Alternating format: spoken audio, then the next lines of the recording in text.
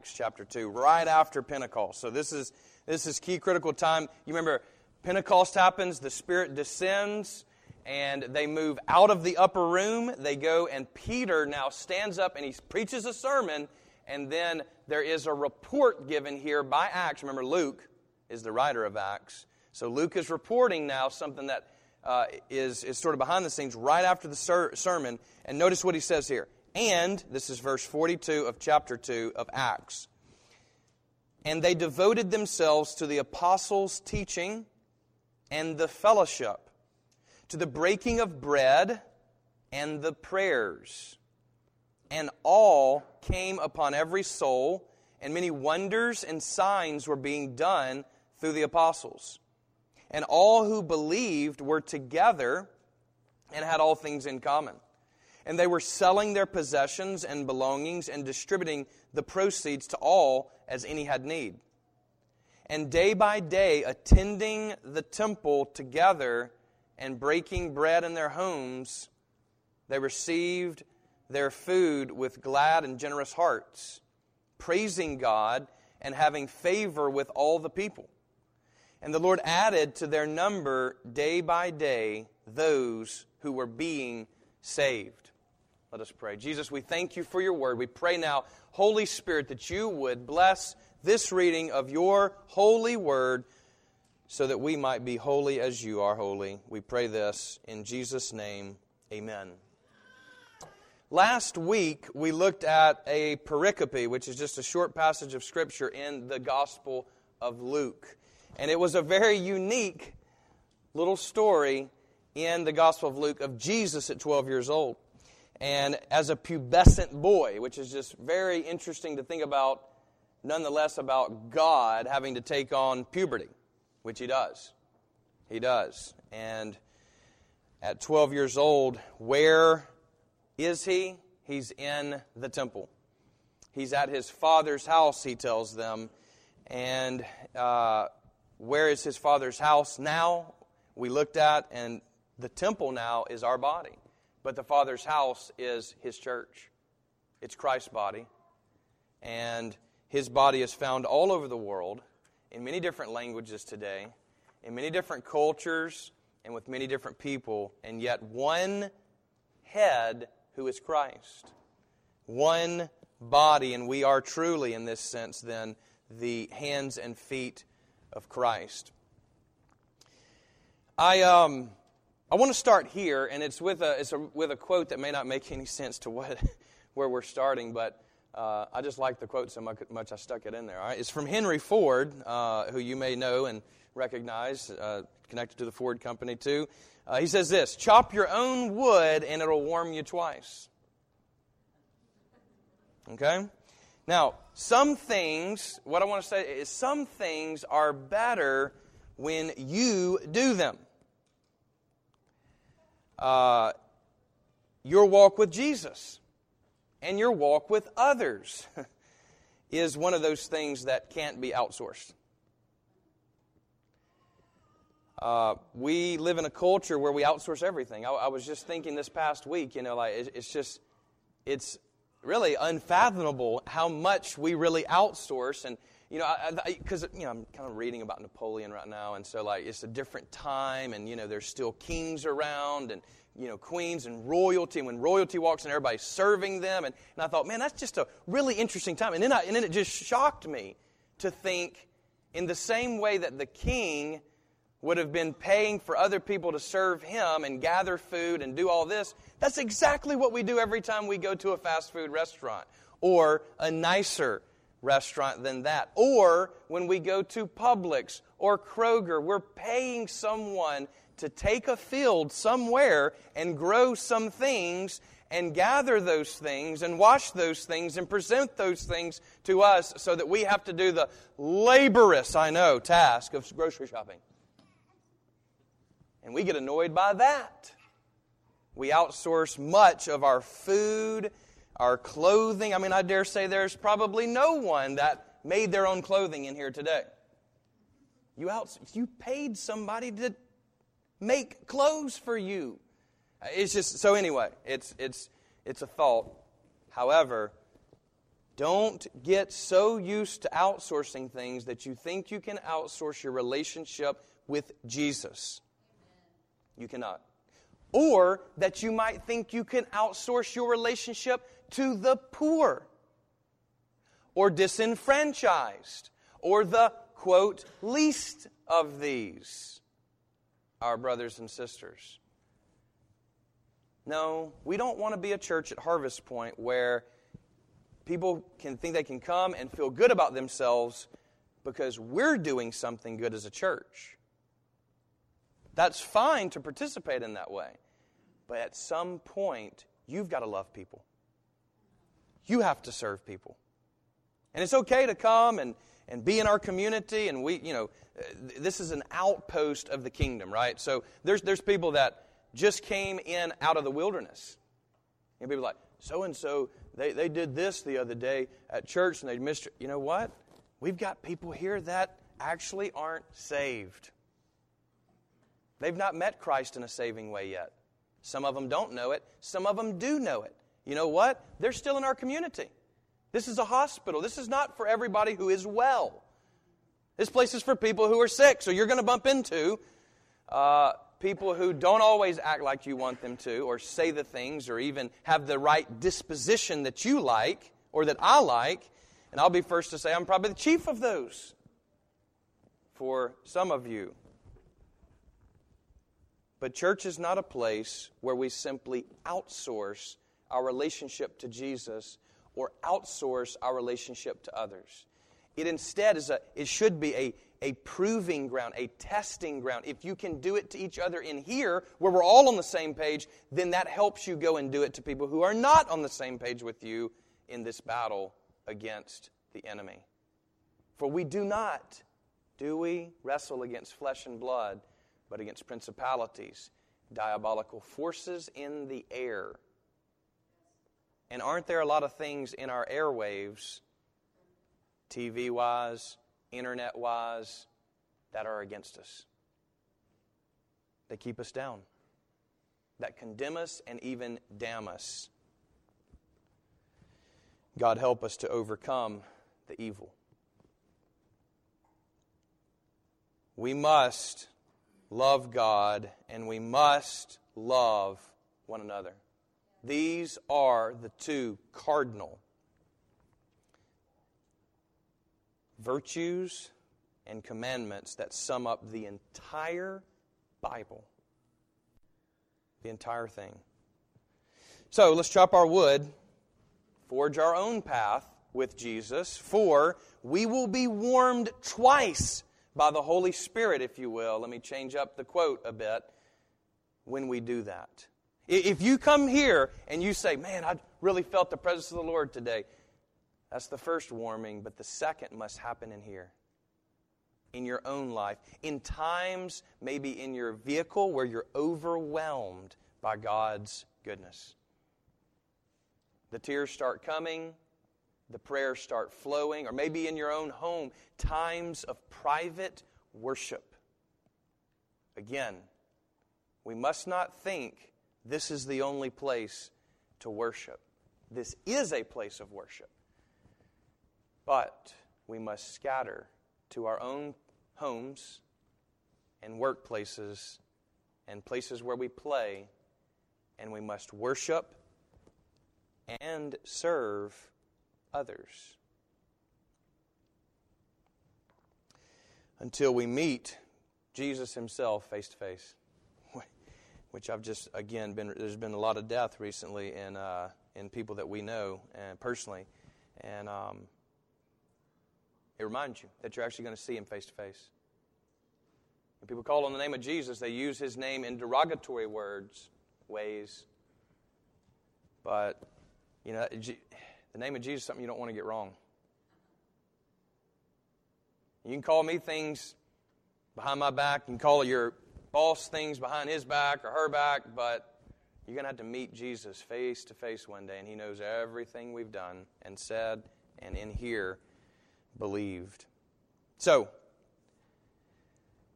the Scripture calls us to not forsake the assembling of ourselves together as the manner of some is. And so you haven't today, obviously, and you probably don't in your life, but we asked the question last week, where would Jesus be found? He'd be found in the temple, but he doesn't stay in the temple. He moves out from there and goes to others. And that's really where I want to pick up here in Acts chapter 2. I ran across a scripture verse that impacted me just in its own context. Exodus 33:13 says, "Show me now your way that I may know you." And there is a way to know God. God, and this is just so wonderful. Every time I teach world religions, this is the most wonderful thing about Christianity, is God does not remain hidden. Instead, he wants to be known, and truly, when we see it, he's actually, when we think we're in pursuit of him, he's in hot pursuit of us, is what we find when we finally find him. He's been looking for us the whole time. We're the ones who are stuck in a cell of darkness, not him. He has made himself known and is readily available to our call. He says, ask, and it will be given. Seek, and you will find. Knock, and the door will be opened unto you. So, what is his way? Well, I want to summarize it in sort of 3 easy-to-remember things that really are based straight from Acts 2.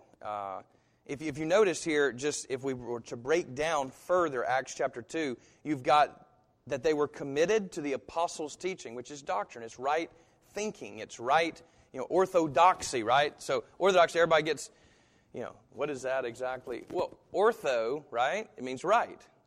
It's like orthopedics, right bones. Orthodontics, right teeth. Orthodoxy, right doctrine. What is right doctrine? It's doctrine that is committed to the apostles' teaching. In other words, those who knew Jesus personally and then wrote about that we continue to believe in, which is truly the Scriptures. It's scriptural Christianity. Then he says, look, the fellowship. And the fellowship. So it was an organized thing. It wasn't just in general, you fellowship with anybody, that's considered the fellowship. No. It's actually Christian fellowship. He does the same thing here to the breaking of bread, which is representative of communion. And then the prayers. Not just prayers, but the prayers, which are actually organized prayers more than likely. Prayers that were read, just like we do when we say the Lord's Prayer together or when we recite the Creed together. Again, we don't do what we do here at Harvest Point haphazardly. Everything is thought through and designed for worship, in particular, biblical worship. This is why at the end of our service, every time, I read a prayer, which is one of the prayers. And these prayers that I read have been being said for hundreds of years. They're not some cheap prayer that I wrote this morning. Instead, they've stood the test of time. And this is indicated here through the prayers. And even Paul, in his writings, has prayers that are offered that we can pray. And so he then goes into signs and wonders and all these things in common together. And then he says, attending the temple together and breaking bread in their homes. And this is where we come down to grouping together or banding together, as you've heard recently coming from this pulpit, banding together, which are very Wesleyan, Methodist ideas. In other words, what really was the Great Awakening in England? How did that happen? Because when you look at their culture, there was more drunkenness and possibly sexual immorality, maybe, than we have today in our culture. And yet, there was a great awakening, and many, many, many came to Christ. There was a great revival that started, and it lasted over 100 years. It's the longest revival ever recorded. How was that accomplished? It wasn't through just coming to church on Sunday. It was because Wesley was a genius at grouping people together in what he called societies, we would call them small groups, and then bands, which are intensive groups of 2 to 3, possibly 4, that ask each other very serious questions about their discipleship. And those were the engine. That was the engine. Those meetings, those groupings of people were the engine that powered the revival and changed the landscape of England. And I believe that God wants to do it again. He wants to wake us up. We have more resources than they did at that time, especially here in our area. And God wants to wake up the sleeping giant in order to impact the world. And so the 3 things that I have are these 3. God calls us to gather, to scatter, and to matter. Gathering for worship, scattering into groups, and mattering, yes, that's a word, by the way, to the community, to the city. Gathering, looks like you got that down. Good job. Is just simply coming to worship Jesus with believers on Resurrection Sunday, which is every Sunday that rolls around. I've been going to church for 36 years. And I started going before I even knew to go or wanted to go. And although I slept through some of that and maybe all of those years, and even some of my own father's sermons over the years, Sunday is ingrained in me and in my family now as a day where the primary thing that we do is gather up with other believers, no matter what country I'm in, no matter what city I'm in. Sunday, you'll find me with God's people worshiping the living, risen Christ. And what a beautiful, even when we go on vacation, it's almost like if it ever falls on a Sunday, we don't take a whole lot, but if it ever falls on a Sunday, we go check out a new church. It's a fantastic thing for us because we rarely get that experience of coming in and being able to be one of the participants and having old dad around the whole time. But Sunday for us is a pillar of the beginning of our week to worship and gather with God's people. Now, but here's where the difficult in our culture part comes. And it's difficult because I understand the time restraints. I understand our culture is very different. And unfortunately, we live in an ever-growing individualistic society. You've felt it. I felt it.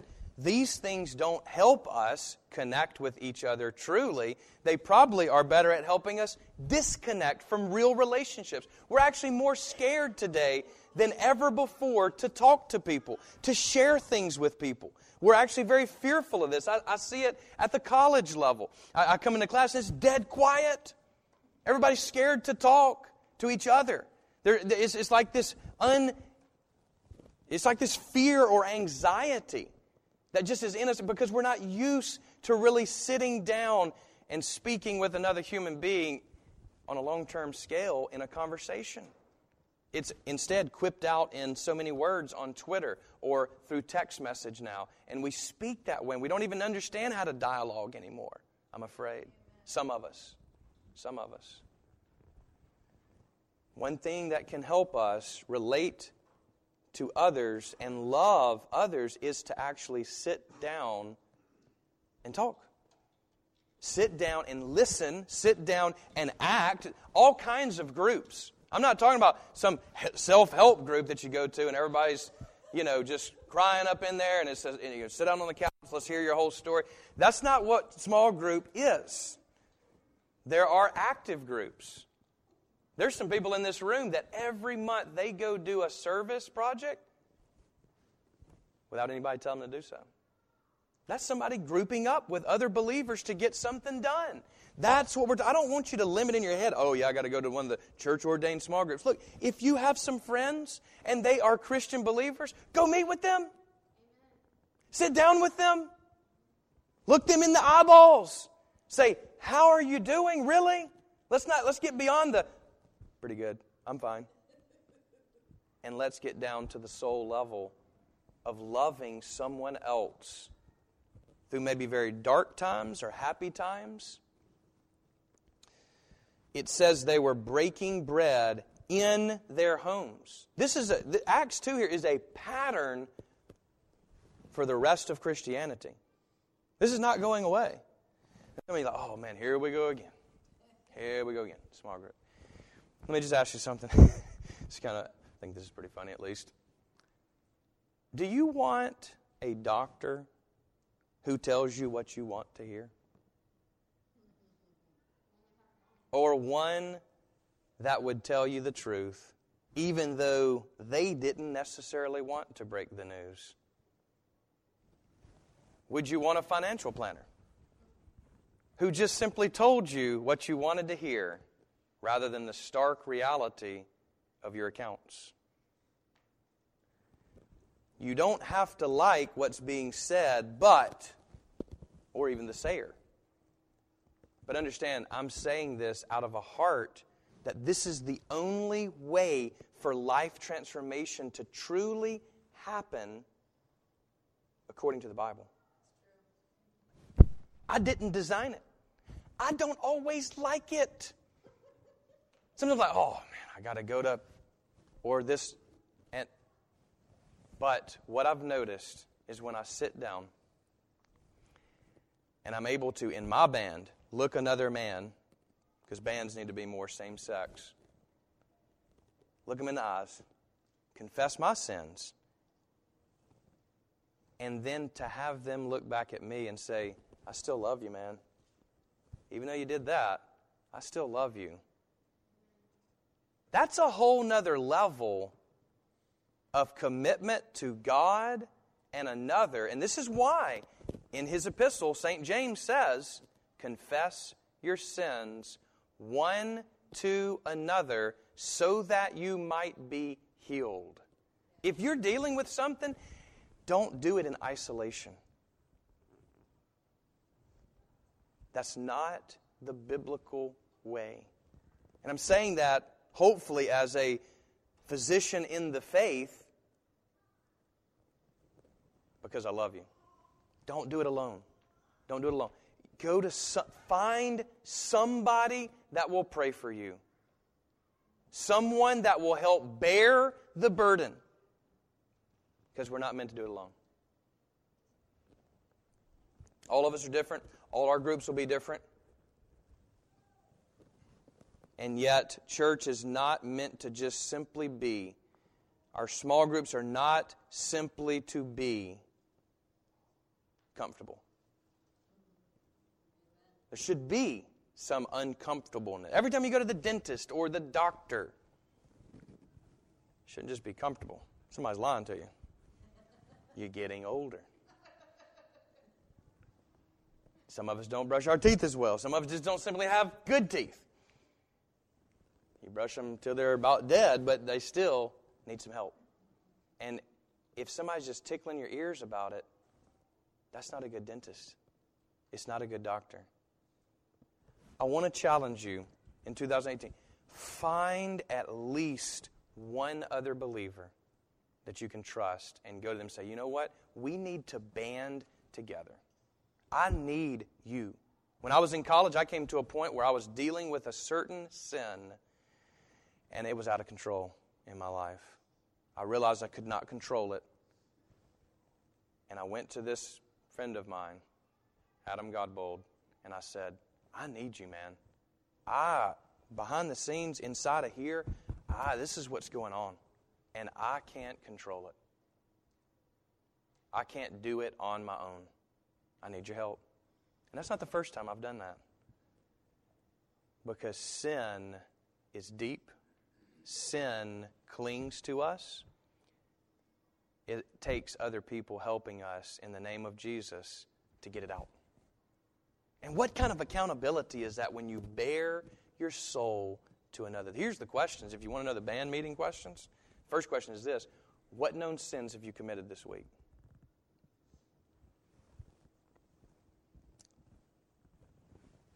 That's a tough one there, isn't it? Rarely is it 0 if we have the Holy Spirit's help. Next one is, how are you doing with your relationships? Your wife, husband, friends, mom and dad, the brother that you don't like, sister you don't like. How are you doing with Scripture and prayer? How's that coming along? Are you in the Word? Are you praying at all for anybody? Nobody has to necessarily ask these questions once the band gets going. Everybody just bears their soul. And then the last question should always be sort of two, really. What is the state of your soul? Right now, what's the state of your soul? You can cover up a lot. You know, we all look nice today and stuff, but what's really going on? Are you unsettled? Anxious? Fearful? Deep unhappiness? Searching? What's the state of your soul? And then, finally, did you lie about any of these? These come basically straight from John Wesley's band meeting requirements. I've found life in a band meeting. I find life in our small group meetings. You don't have to do one of our preordained ones or run from the church ones, but we do offer those. You can see them on the back of our bulletin. But it's a way that we scatter. And we shouldn't just, we don't need to mass together. We need to scatter for Jesus' sake into our neighborhoods, into our workplaces, and into the various relationships that we have that nobody else has. When we come together as one, we forego our preferences. We adapt to the sensibilities of others, even though that's not how we live, maybe. We learn to live in peace with one another, so far as we can, and we must strive to live at peace with one another, and it ain't easy. It ain't easy. Say a good Southern phrase. This is a trip, as we said last week, and not a vacation. But it's through this trip that we'll find God molding us to be like Him. Jesus had a small group. And he had a band meeting apparently with Peter, James, and John. This is His way. Not my way, it is His way. And oftentimes what we find is big things happen from very small, even minor decisions and actions. For instance, expeditions begin with one step. Some of the largest companies in our world started on a napkin sketch. Einstein's ideas, for instance, formed as he was in a Swiss patent office. Jessica and I met through a routine worship service for youth.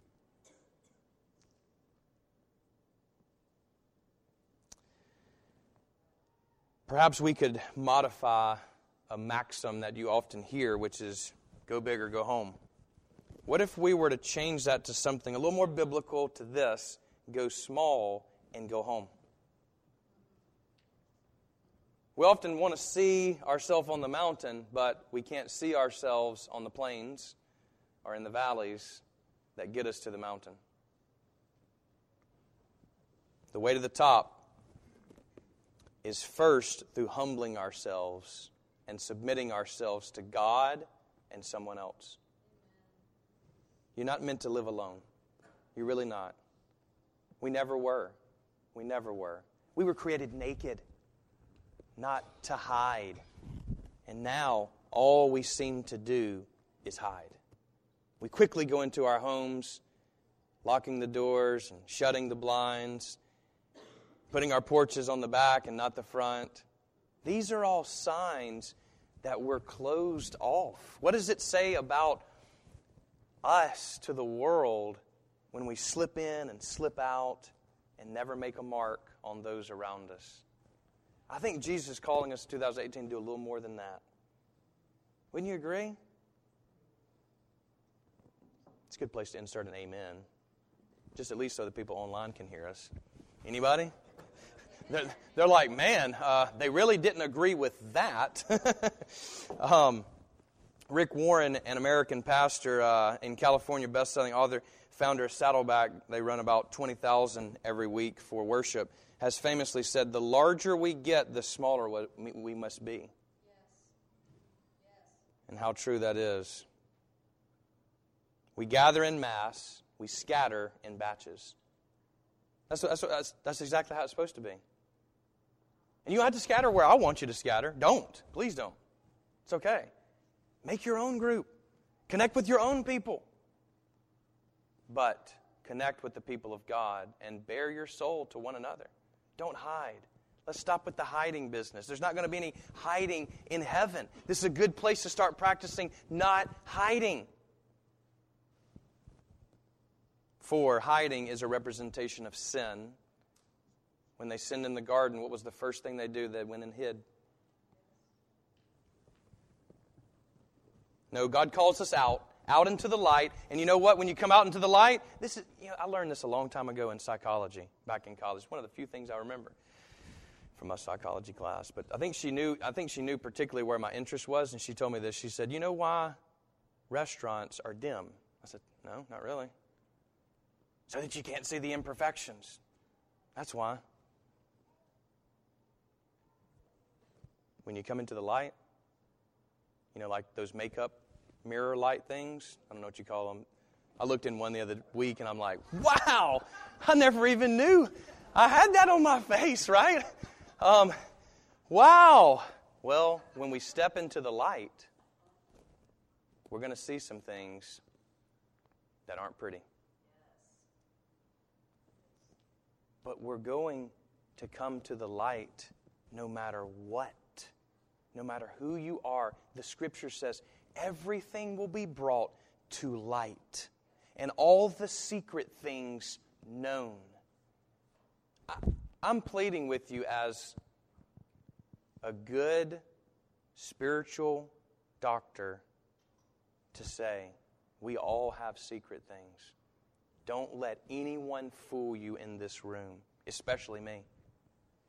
We all have things that we deal with in here that no one else may know. Maybe we can't even articulate it.